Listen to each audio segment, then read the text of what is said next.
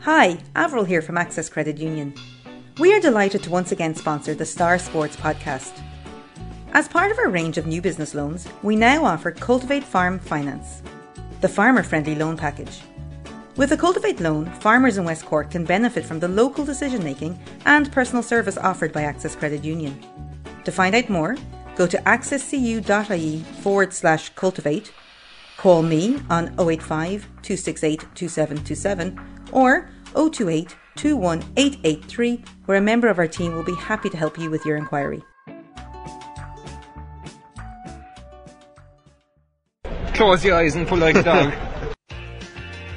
And a new Irish record for Phil Healy, 22.99.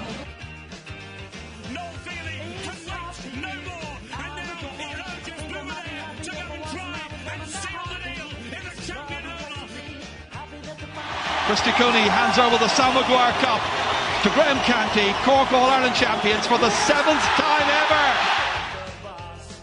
Hello and welcome to the Star Sport podcast. My name is Jack McCarran of the Southern Star, and I'm joined as always by Star Sport editor Kieran McCarthy. Before we kick things off, I'd just like to give a gentle reminder to our listeners and viewers to please rate, review and subscribe to the podcast on Apple Podcasts, Spotify and YouTube. The Star Sport podcast is brought to you in association with our friends at Access Credit Union. Access Credit Union, where your bank really does matter. Choose the credit union, choose local, choose community. On this week's show, we're chatting to Cork ladies football manager Shane Ronayne. Cork take on Mayo in the All-Ireland quarter-final at Cusack Park in Ennis this Saturday, and we'll chat to Shane about that game as well as the financial challenges facing women inter-county players in light of the expenses revelations that have come to light in recent weeks. Later on the show, we'll be joined by Dennis Hurley of the Echo to discuss the departure of Kieran Kingston as Cork hurling supremo and what to expect from his successor, Pat Ryan.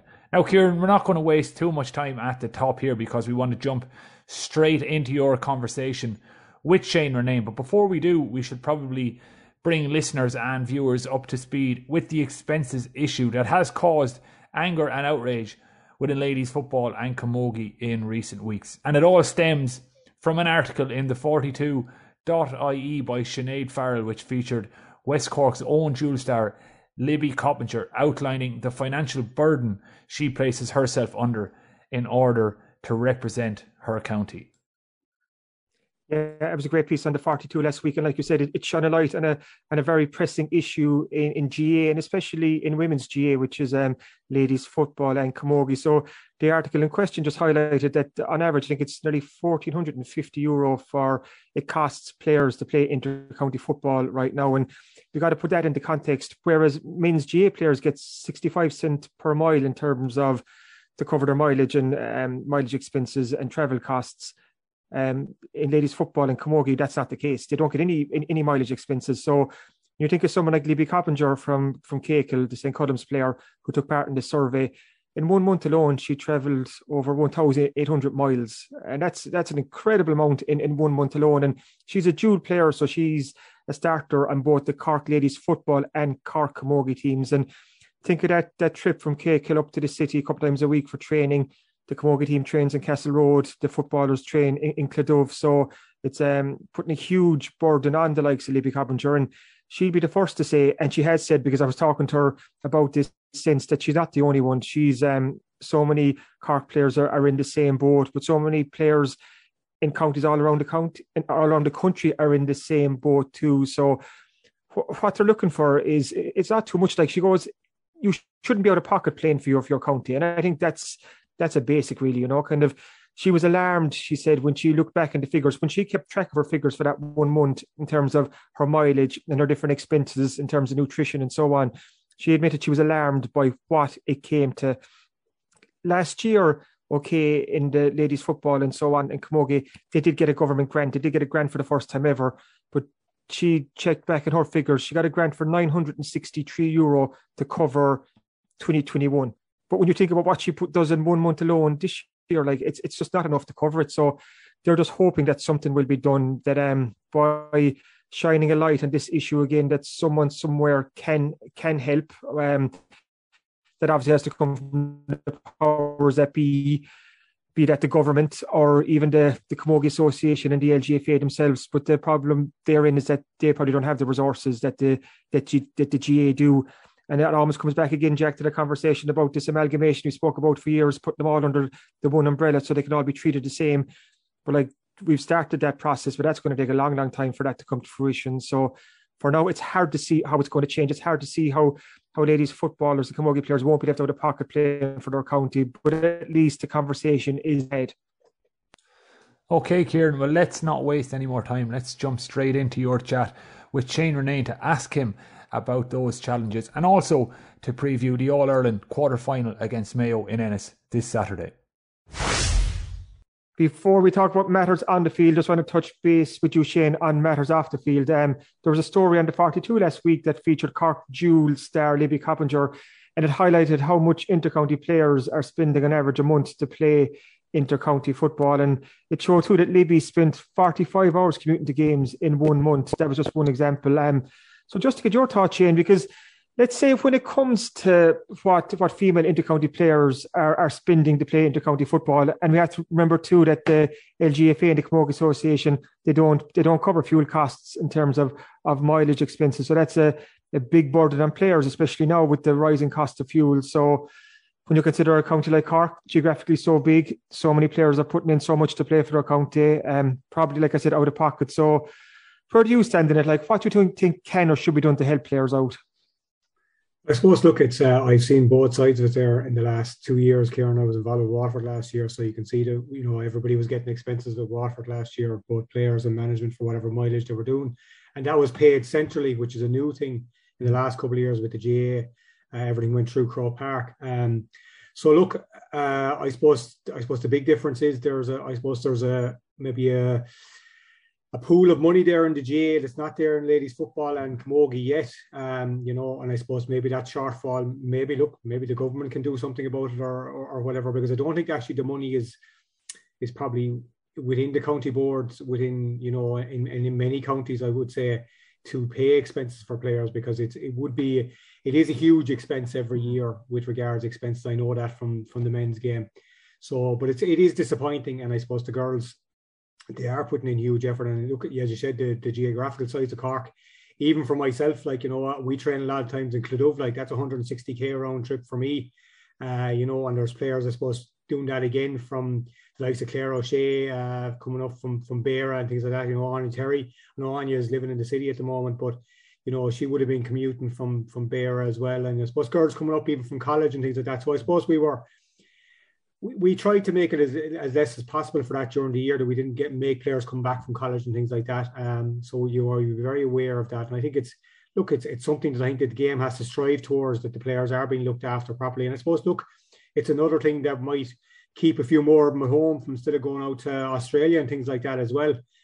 If they are being, I suppose, compensated for what they're doing here, because they are putting in the same effort as the guys. And I think, you know, if it can come down along the lines, you know, maybe get involved with fuel companies, or, you know, especially the way things are going at the moment, you know, we can all see it ourselves, the increased cost of diesel and petrol and things like that. So, look, hopefully, in the next couple of years, I suppose there can be money aside, put aside maybe for expenses, because it is a huge burden on players, and I suppose we are very aware of that, and we try to minimise, I suppose, the times we're meeting during the week as well. You know, you could be meeting 4 or 5 times a week for whatever, but we try and minimise that. And even our gym sessions with a lot of our girls who are travelling far away, we get them to do it at home, because look, whatever about the tiredness element and I suppose keeping them fresh, there is a huge burden on their pockets, because you know, especially girls who are students or maybe who are just starting off in jobs, you know, they have the income isn't massive. So we're very aware of it. And I suppose, look, it's something that I would hope in the next few years that both ladies football and Camogie can maybe get a handle on, and hopefully can improve it for the girls. I know, but I do believe at the moment that I suppose you know, I think there's a perception out there that there's plenty of money in ladies football and Camogie.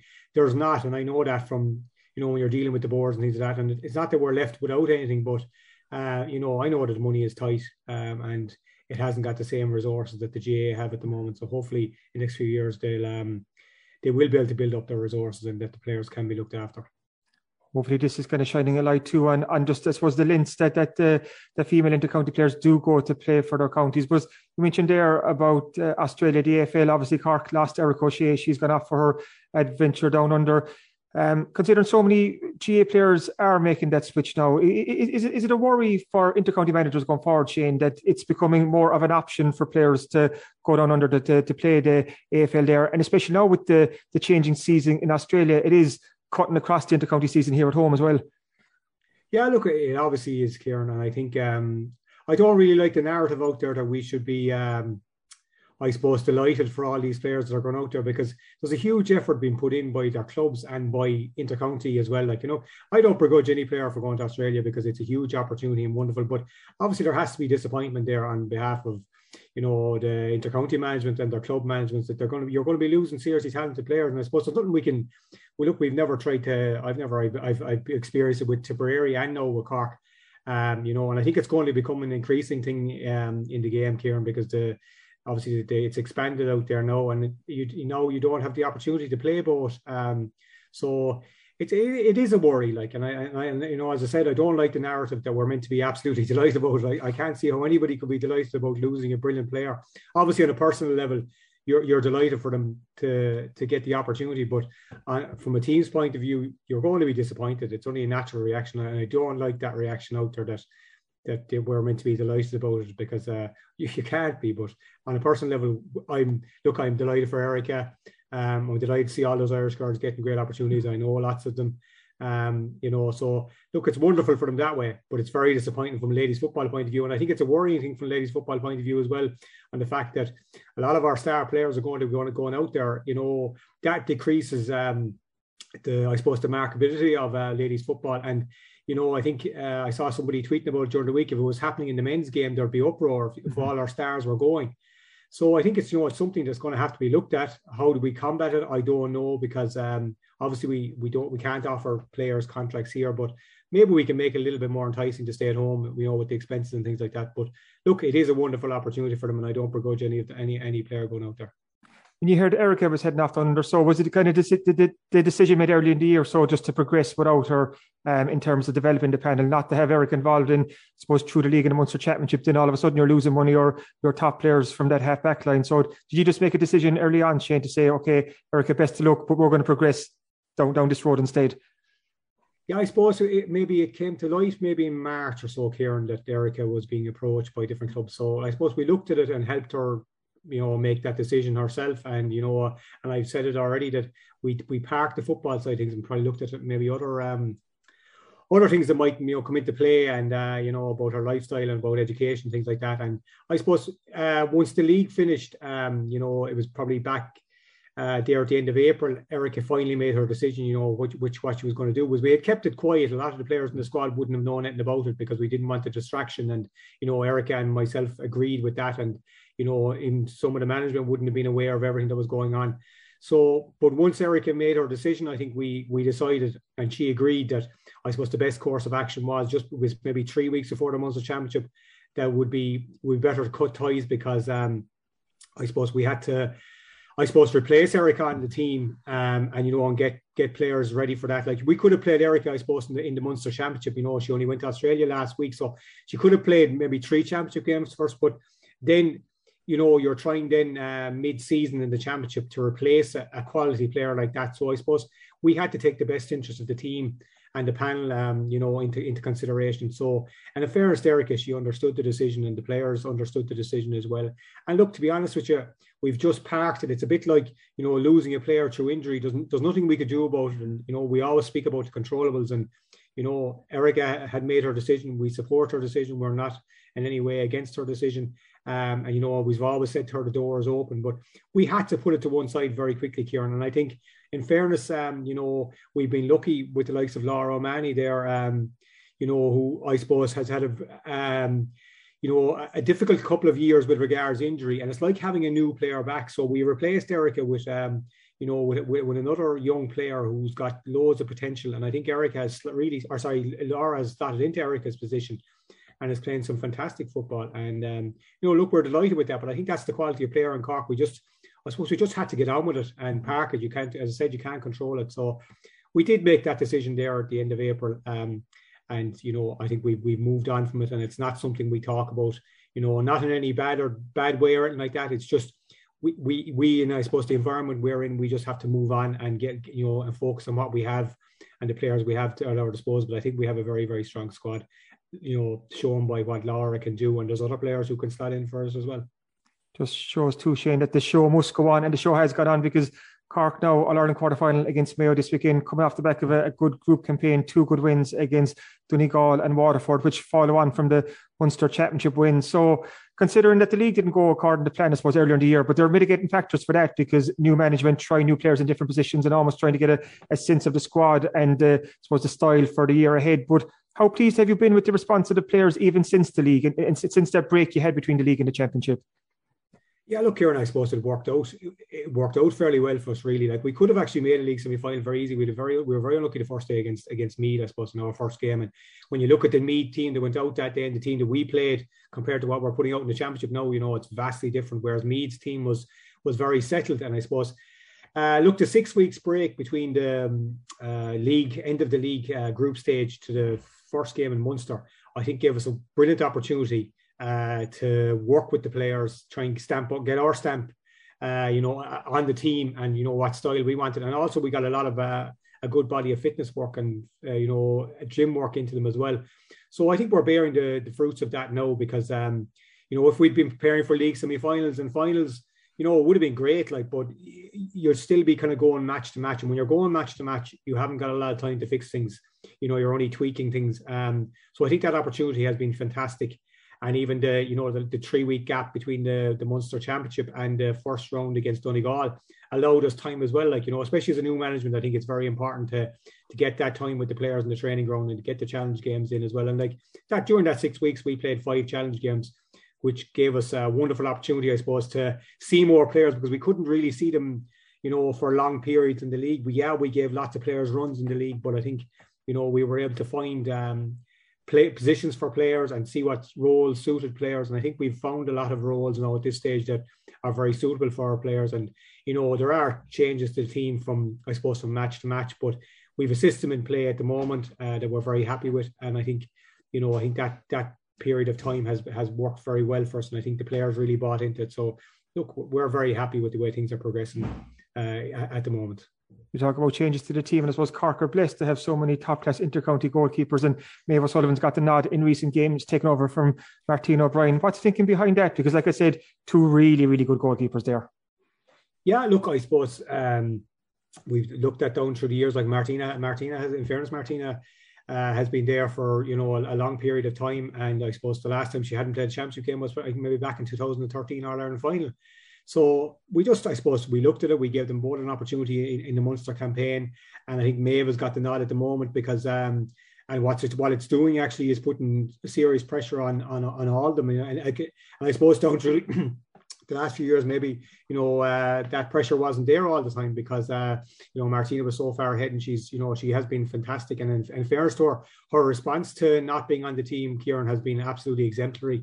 There's no louder voice in the stand on match day, and the same at training. She is putting in a huge effort, and Maeve is there at the moment, but that's not to say Maeve will stay there because I think that's fantastic for us that we have 2, and Caoimhe Moore as well, who actually can't, who's not on the 30 at the moment, has put in a huge effort as well. So we've 3 goalies that there isn't much between, and our goalkeeping coach Ger Lombard is doing great work with them, and he finds it hard to, I suppose, to pick between them as well. So look, we're very lucky with what we have, and I suppose the pressure is on that if you're not doing exactly what you need to do, and I think the goalkeeping position has become so important in the modern game with regards to kickouts and possession, when you become like an extra defender, and I think that's huge. And I think anybody, like, if you're making mistakes, it's unfortunate. A goalkeeping mistake obviously is probably exacerbated compared to a mistake out the field, but I think the pressure that's coming on all our goalies is fantastic. It's the same as players out the field, and I think that's going forward. I think that's going to be a huge thing. Maeve is performing very well at the moment. Martina didn't do anything wrong. We just went for it that week, and I suppose Maeve has the spot at the moment, I suppose, and it's up to her to keep it. And I think the pressure is coming on all the time from Martina and from Cueva. Cueva trying to get into 30 and Martina trying to get back to the number 1 jersey. Now we talk about competition for places, Shane, and there is huge competition in the Cork team right now. And looking at the Cork attack, like it's brimming with talent. There's so many good players there. But I want to ask you about Doireann O'Sullivan. Like she won 7 against Donegal. I think it was at 1-5. Won 7 against Waterford, 1-5 against Donegal. I think maybe a few weeks before that. Like she looks to be kind of coming back to her best. Like how important is it for Cork to have a fit and firing Doireann O'Sullivan? Yeah, look, I think it's huge. I suppose we gave Doireann a big break after Mournaby's campaign, and I suppose Doireann has a history of a lot of injuries. Kieran, for a young player, she's been crippled with injuries, and I suppose she'll probably suffer it from when she gets a bit older. But she's a bit of a warrior, and I think the fact that she actually has to do a curtailed training regime as well. So. Trying to get Doireann right is tough going, but I think she looks after herself so well. But I think she was vital when we went to her and asked her, is she prepared to commit for another campaign? She wasn't sure because of the injuries, and I suppose she's so honest in the fact that she felt she couldn't do all the training. Would that be okay with the rest of the panel? But the panel know how important she is. The management know how important she is. I think if Doireann is firing, there's no better player in the country. Like I don't think she ever gets the recognition she deserves outside of Cork. With regards to her ability, and I suppose she has been very unlucky with injuries, but I think the last display, I suppose, against Waterford, when things weren't going great for us up front, I think Doireann really took the bull by the horns, and she kicked some brilliant points and leads the attack, and I think she leads by example, and she has such a big boot, as we say, on her. I think that's huge for beating mass defences, which you often get faced when you are favourites for a game. So having a fit and firing Doireann is very, very important. So we're trying to mind her. Mm-hmm. She did a couple of sessions last week. We did an internal game yesterday morning, and she was flying in that. So look, we're hoping that she can stay injury free for the rest of the season because, as I said, she's a huge player for us. Moving towards the business, and like I said earlier, Mayo this weekend in All-Ireland quarter-final. It's win now, win at all costs, because losing the season is over. So what's the mood in the camp like right now? Like, this is an experienced group of players. They've been here before. They know what these games are like. Is everyone looking forward and geared up towards the weekend? Yeah, look, there was a great we had a great game yesterday morning ourselves. There's going to be a huge, I suppose, argument trying to pick a team now for Saturday, because there's so many people going for spots, and I think, but the mood is very good, and I suppose they're very determined as well. They were very disappointed, with themselves, with some aspects of the Donegal game and with some aspects of the Waterford game. They're very determined, and I think they did a very good meeting the other night with our sports performance coach as well, trying to sort out things, and they're very honest about what they're doing.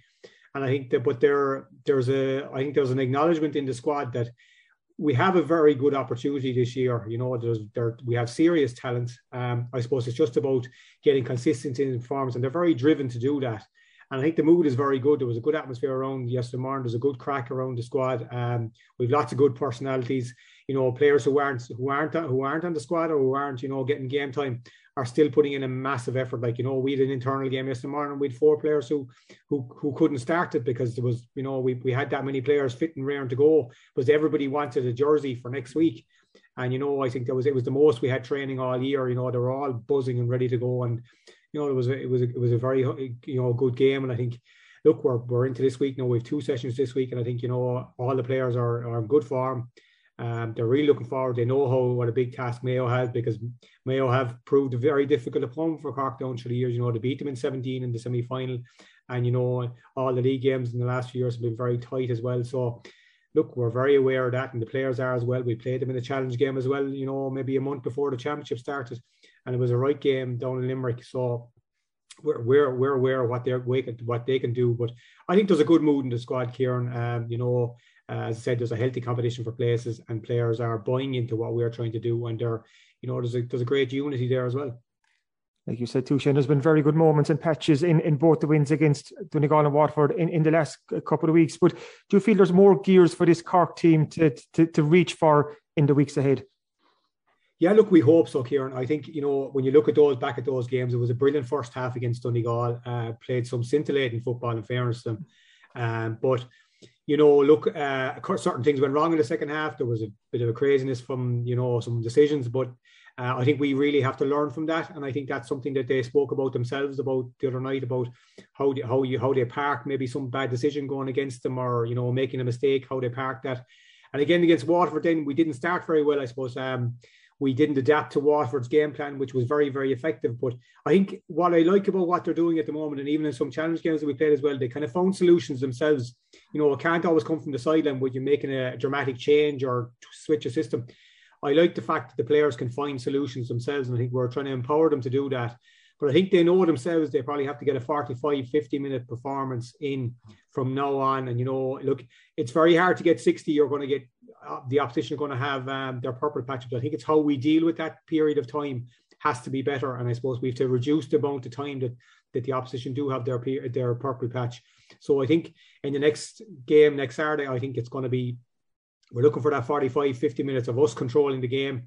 And then how we deal with when Mayo are on top, because they will inevitably get on top. They're a good, very good team. So I think a lot of it is down to game management. And I suppose we spoke about that all year, that we want to improve that. And hopefully the fact that we are problem solving within the games ourselves, that I think that's where the girls are learning all the time. And hopefully we can bring that into the next game and I suppose get a bit more consistency in the performance. And finally, Shane, how much you enjoying your first season as Cork Ladies Senior Football Manager? Obviously, we spoke when you got the job initially, and you're looking forward to getting stuck into it. Like we're in July now, so you're well settled in. Is it as good as you thought and hoped it would be? Yeah, look, Kieran, it's great. It's challenging. There's no point saying it's not. A lot of time goes into it, but it's very, very enjoyable and very rewarding when you see. We spoke at the start of the conversation about the effort the players go to come to training and things like that. And to see their enthusiasm when they get out of cars after long journeys, or after a long day at work, and they just bounce onto the field. They're in great form. There's never any hassle at training.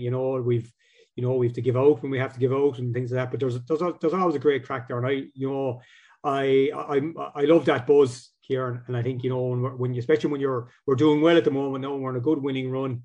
Nothing beats that. And I think the enjoyment you get out of it and the satisfaction that you can see players improving and see players, I suppose, buying into your way of things. I think that's fantastic. And I am really enjoying it. And I can't complain. I think the effort that the players have, shown, and I think my backroom staff as well is very important. But they do. So I did surround myself with, and most of them hadn't worked with before. And I think that's has been very important as well, because they've challenged me as well to improve what I do, and I challenge them. And I think, everybody's challenging each other. The players do the same. They challenge us about certain things. They want standards to improve. So I think we have a very good group of players and management that are, first of all, fantastic people and also very, very talented. And I think, I can't but be enjoying it. To be leading that group is, you've got 50 people maybe under your wing. And I think that's fantastic experience. And I'm really enjoying it, Kieran. And hopefully Cork's winning run will continue this weekend. The very best of luck, Shane. Thanks very much, Kieran. Delighted to be joined by Avril Condell of Access Credit Union, who's here to tell us a little bit about Cultivate Farm Finance. So Avril, maybe just give us a brief introduction to what Cultivate Farm Finance actually is. So Cultivate is a collaboration of 40 credit unions throughout Ireland. West Cork has both Access Credit Union and Bantry Credit Union. The loan itself is up to 75,000 unsecured for 7 years. Is the max term, but obviously can be personalised and customised to each individual's needs.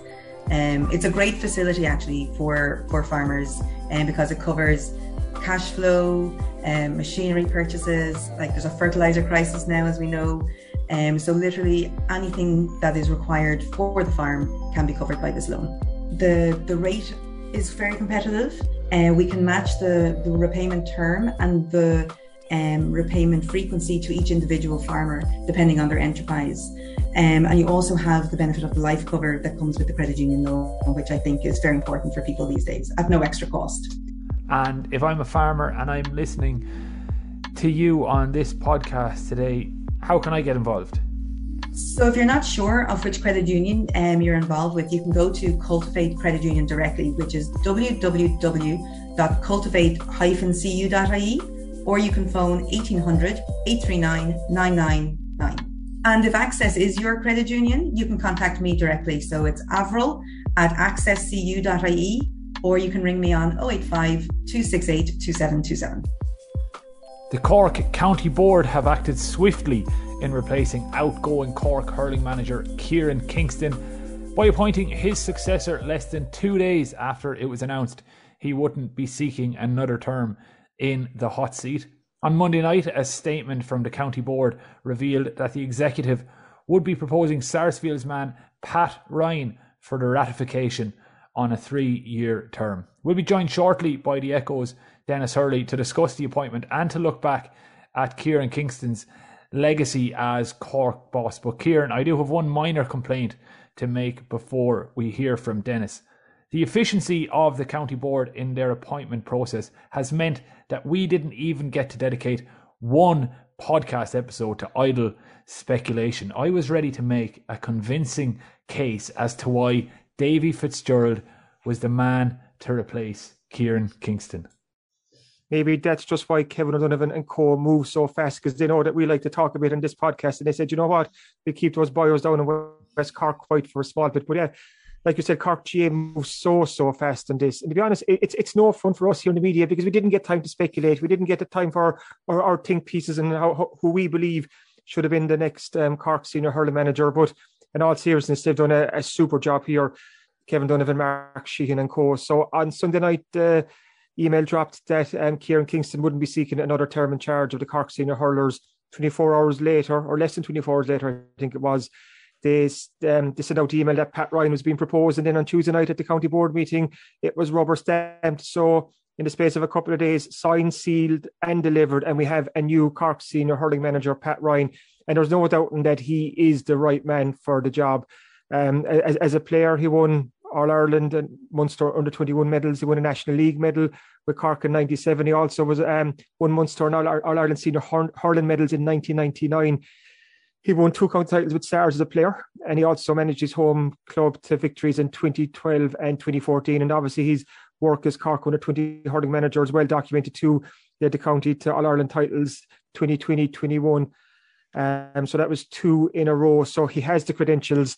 He knows the talent in the county. He's a Cork hurling man. He's someone of a high calibre. He's very well respected by players, by the board, by supporters, and within the county. And he's the right man for the job right now. And it's just interesting, Jack. He's taken over Cork hurlers at a time where, and I asked Dennis about this quite soon, like, where do the Cork hurlers stand in the pecking order? If you look at the semi-finals last weekend, we saw obviously Kilkenny were really impressive. They blew Clare away, but then we saw Galway really put it up to Limerick, who are the kingpins at the moment. So there's trying to see where Cork come in the rankings right now is probably quite difficult, considering Cork were All-Ireland finalists last year. But maybe that's a conversation for a different day, because all that Cork GA and Cork hurling fans are talking about now is Pat Ryan, is the new Cork senior hurling manager. But as I asked Dennis Hurley straight away, how come Cork moved so fast and took the fun away from us journalists? Much like London buses, Cork GA statements come along 2 at a time. The first on Sunday night informed us that Kieran Kingston would not be seeking a further term in his role as Cork senior hurling manager. And then on Monday night, another statement to tell us that Pat Ryan was being proposed for the role. Joined now by Dennis Hurley from the Evening Echo to have a chat about this. This story's moved very fast since Sunday, Dennis. Have you been surprised how fast Cork GA have moved to fill the role left by Kieran Kingston? Hi, Kieran. Yeah, I've been incredibly surprised. Like in the old days, you would have had the announcement that the manager wouldn't be seeking a new term. That might be a month or so after the last game. Then the next county board meeting would be about deciding on the committee to find a new manager. Then the next meeting would be about their findings, and then you might have something maybe a month after that. But it has been, like you say, very surprising how quickly and neatly and everything it's all been done. I think the most important thing is that the decision made has been a popular one. Mm-hmm. I think with a lot of candidates in these things, you'd have supporters of various people who might have a chance of getting the job. But with most of those, you might have as many detractors. Whereas with Pat Ryan, I don't think you'd find too many people who would feel that this isn't a good appointment. He's won 2 county championships as manager with Sarsfields, and then he progressed on to the Cork under-20 role, having been involved in a senior setup during Kieran Kingston's first term in charge as a coach and a selector. Then he became the under-20 manager. He helped in Cork's long way for an All-Ireland at that grade, and then repeated it 6 weeks later, which was an incredible feat, I think. And so he will have had experience of a lot of the players he'll be working with. He's well respected by the rest of the panel. And I think he showed with the under-20s, he's the kind of guy who surrounds himself with other good people. You'd expect that to continue. And I think it's as positive an appointment as you could have hoped for once it became known that Kieran Kingston wouldn't be continuing in the job. Given that Cork GA moved so quickly, we don't need 24 hours of speculation. We didn't even have time in this week's Southern Star to look at the possible contenders for the job. But the one name that was popping up in what lists did appear was Pat Ryan. Like, was he the number one man for the choice? Was it the obvious choice here to take over from Kingston? I don't know what you use the word obvious. I think he would have been a lot of people's first choice, but there might have been a sense maybe that he wasn't keen on it himself, or it wasn't known how keen he was, and that was a bit of a caveat, and that's maybe why other names were appearing as well. But I think definitely, all things being equal, a straw poll of Cork hurling people would have had him as a clear favourite. So that's why I think from that point of view, it is as good as could be hoped for. Like I spoke to John Considine, a former club teammate of Pat, and a guy who's been involved in inter-county management teams, this morning for a piece. And obviously, as a fellow Sarsman, he's probably a bit biased, but he was trying to put that to one side and still say that Pat was the best appointment that could have been made by the county board. And I think definitely they do deserve applause for that and for how neatly it's been, because I texted a colleague on Sunday night and I said, here we go now, another few weeks of speculation with the roll eyes emoji, and I texted the same person Monday night, with the relief emoji at the fact that we were spared the kind of the usual merry-go-round. The fact too that Pat Ryan is a 3-year term is coming in, is that important? Like, usually we see 2-year terms in GA, but this is a 3-year term, so just having that security 3 years is important too for both Pat Ryan, his managing team when he puts it in place, but also the players as well, to know that they'll have Pat for the next 3 seasons. Yeah, absolutely. You're never going to kind of build something from nothing. Nothing. It's probably unfair. Cork did get to the quarterfinals this year and the final last year, but it's very rare that a manager will come in and enjoy instant success. You need the opportunity to just bed in and acclimatise to senior intercounty hurling and get used to the players you're working with and the management team. And I think definitely the 3-year term is a huge positive in that regard. It allows for the lack of a need for instant success, shall we say, although of course things being what they are, you'll have people always who are expecting that instant success, but I think most right-minded people, shall we say, will understand that it is a process that takes time. So 3 years is definitely a good figure to land on from that point of view. Who he gets in hasn't, as selectors and coaches, that hasn't been announced yet. Mm-hmm. But I would have faith in Pat that that the people appointed will be well regarded and well chosen. Given how fast this tour has moved, like we said a couple of times already, almost the chance to reflect on Kieran Kingston's time in charge, like that's almost been put to one side, because now it's all about the Pat Ryan story and he's coming in as manager and so on. But just on Kingston for a second, what do you think his legacy is, and where he leaves this Cork senior hurling team right now?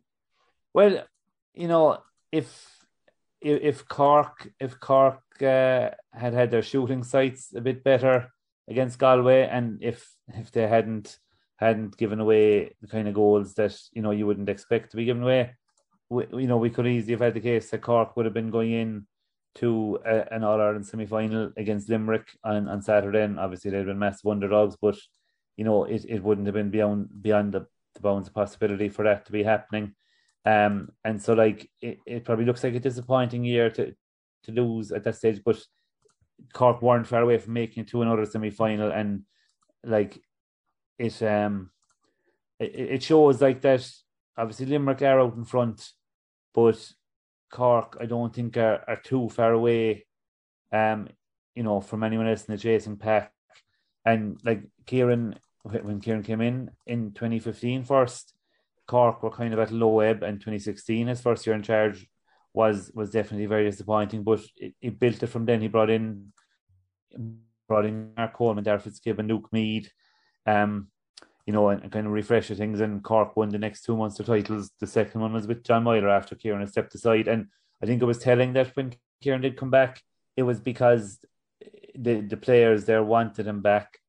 And, the talk was that the players were keen for him to continue as well this time around. So, it's definitely reflects well on a manager when the players are, big fans of his. And I think Kieran definitely created a culture, like a kind of a united spirit within the camp. And unfortunately, it didn't end with Cork.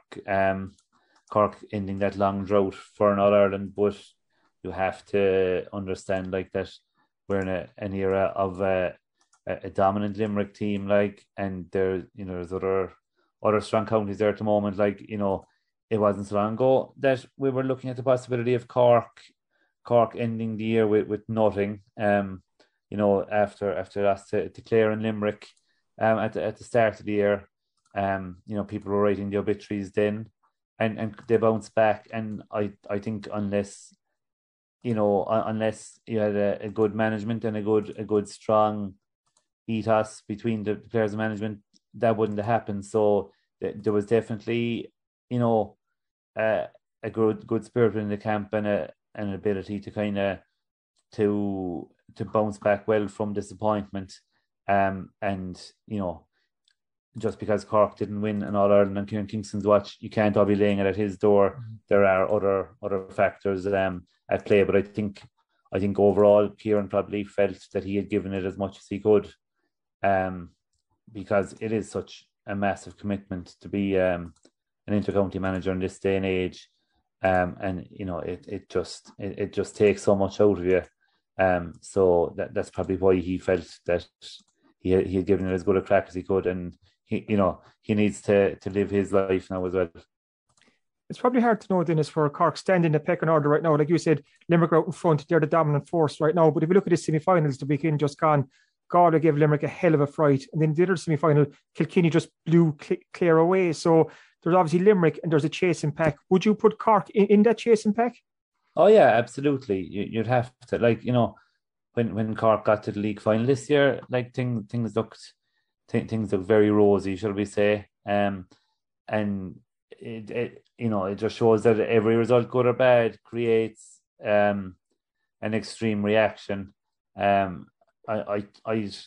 wouldn't fear for Cork winning against anyone else apart from Limerick. We'll put it that way. They showed that last year that they were able to beat Clare, beat Dublin, beat Kilkenny. They lost to Galway this year by a point, having had an awful day in terms of their own shooting and giving away two avoidable goals. And they beat Waterford. So it's definitely fairly even if you took Limerick away. Obviously, trying to get up to Limerick's level is the next question. But I give Pat Ryan as good a chance as anyone in terms of trying to bridge that gap, especially with the under-20s from the last few years coming on stream, and with experience of working with them on his part. I'm looking at the Cork GA statement that came up Monday night, and Kevin O'Donovan said, Pat's appointment will be another clear example of our desire to provide a pathway to managers and coaches throughout club and county systems. So there was never a chance here that Cork were going to look outside the county, Dennis, was there? No, absolutely not. It's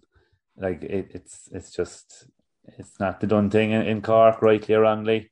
I'm sure you can appreciate that. Given that it's the same in terms of the Kerry football manager's role.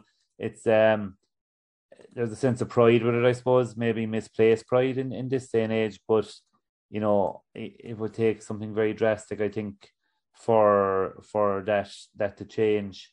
And like you say, reading from that statement, like there are a lot of good coaches in the system now that have, we'll say, put in their time and probably are hopeful of using that as a springboard to advance up the ladder, which it's a good thing. It on the one hand, it gets people involved at Rebel Oak and kind of ensures that the younger players are getting good are receiving good coaching, and then it benefits the coaches that if they do well, they know that they'll be rewarded if they want to go further up the ladder. So it should provide benefits on both sides of it. And like if things do go well with Pat, it's just another endorsement of that approach. Oh, great stuff. Thanks for joining us on the podcast, Dennis. Appreciate your time. No problem, Kieran. Thanks a lot. The Star Sport podcast is brought to you by Access Credit Union. Access Credit Union, funding dreams for over 50 years. Okay, Kieran, before we wrap up this week's edition of the Star Sport podcast, we're going to quickly preview this week's Southern Star Sports section. So what do readers across West Cork have to look forward to this Thursday? For all our listeners and readers out there, Jack, all I can say to them is forget about Love Island, forget about Casa Moore, forget about Luca and Gemma and India and Demi and all the goings on, forget about Andrew and Tasha doing what they are doing in their separate villas at the moment, because this Thursday it should all be about the Southern Star Sports section, because as good as Love Island is, the Southern Star Sport Weekly is better. We're guaranteed entertainment, and we don't disappoint again this week. We've a cracking paper on the way, Jack. Well, Kieran, okay, we're going to preview the paper in a minute, but the fact that you've just outed yourself as a massive Love Island fan is something we can't brush over. And I will say I'm not a huge fan of Love Island myself, but I'm not here to judge. I do spend most of my days scrolling through Twitter and Instagram, so I'm aware of the storylines, the names, some of the characters involved. And the ones I want to ask you about then are Ronan Keating's son, who's found himself in the villa, and also Michael Owen's daughter. Are these some of the main characters? Are you a fan of young Keating? Let's clarify this first. An important clarification. I'm not a massive fan of Love Island. I use it as escapism from reality. When you're working 12-hour days every day, Jack, for years on end, all you want is a bit of escapism from the grind and the grunt of it, and that's what Love Island is. So it's just a bit of fun, really. So where we are right now, we're probably 3 or 4 weeks into it. The boys are still in the villa. The girls have got off to Casa Moore to get their heads turned, while back at the villa, the boys' heads are being turned left, right and centre. So even at this stage, it almost beggars belief that the lads would understand that this is a reality TV show and everything they do is being recorded and will be played back to them at some stage. So like you're right, yeah, Ronan Keating's son Jack is there. He's one of the newbies who's been parachuted in to try and turn the girls' heads. I'll be quite honest, and I can't think of the apt Ronan Keating song to describe it, but it'll be short and sweet for, I think, Jack Keating. He's not going to last too long, but Michael Owen's daughter is one of the established people inside her, Gemma, so she's probably one of the, I don't say favourites to go quite long, but considering what the boys are up to right now, it looks like she could be in there for the long haul. But as good as it is, Jack, it's not as good as Thursday Southern Star. Go on then. Let's jump straight into it. What are you proposing readers turn to first when they open their sports section on Thursday? Okay, there's a load in there right now. So we're going to start with first. The Cork City Sports were on Tuesday night, and 2 home favourites, 2 West Cork superstars of athletics, Dara McElhinney and Phil Healy, turned on the style. And Dara is in top form at the moment, and he set a new Irish under-23 record at the Cork City Sports. So you can check out Thursday Star for all that. We also have a 2-page special on the Carbery footballers. They have a huge game on Thursday night against Avondhu in the final of the unseeded section of the Premier Senior Football Championship. So, as well as a report from last week's Battle of West Cork when Carbery beat Beara, we also have a very good interview with Colm O'Driscoll. He's the Carbery Senior Football captain, and he just still can't wrap his head around why players in the division will not line out for Carbery. He makes the point, he's with Tyke McCorrick, a junior club. The reality is that they won't ever get up to be senior, or not in his lifetime. So he has the chance to play senior with Carbery, so why not take it? So that's well worth reading in that. Also, looking at the junior action, St. Oliver Plunkets, they were defeated in the County Junior B football semi-final on Tuesday night by Father Neils. We have a full report and pictures from that. While Randall Oak Hurlers, that great success story locally, it's still going. They're back into another County Junior B hurling final. Did a super win last weekend, so we have a full match report on that. Also, we've news as well. Cork Camogie, Jack. Things were going so well for Cork Camogie through to the All-Ireland semi-final with one game to spare, but they've been hit by a couple of blows in the last week or so. So in the skiing All-Star, Orla Cronin has opted to withdraw from the panel, so she won't be involved for the rest of the championship, and that's a big blow for Cork because Orla, as we know, is one of the best players, not alone in the county, but in the country, but she's had her issues with injuries this year, so she's decided just to step back from the county panel for now. And then to add to Cork's troubles, Aisling Thompson, the talismanic midfielder, was sent off after the final whistle in their defeat to Tipperary last weekend, so Cork will be sweating it about, will Aisling be available for the upcoming All-Ireland semi-final. Also, Keith Cronin, he won the Moonraker Rally in Ballyvourney last weekend, ideal preparation for the next round of the British Rally Championship this weekend. So we have that in Thursday's Southern Star. We also, my last word column, just to tease it out a small bit, is on the Clonakilty senior footballers. We're just 2 weeks out now, I think, from the throw-in to the County Football Championships. And Clonakilty, last year's county finalists, are coming off the back of a really poor league campaign where they finished second from bottom in their group in Division 1. They only won 2 games out of 9. They lost 7. So I'm just, I suppose, having a look at the lie of the land to see where Clon are right now ahead of a huge championship for them, because they're in the group of death. They're in with Castlehaven, they're in with Newcestown, and they're in with Nemo Rangers. So that's an interesting think piece on that. So there's that and a lot more in Thursday Southern Star.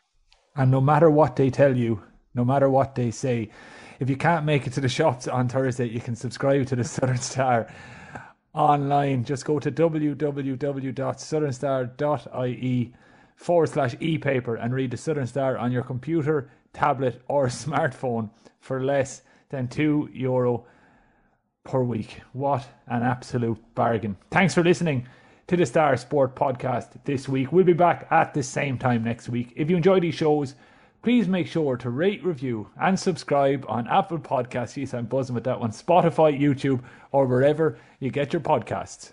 Slán Tamil.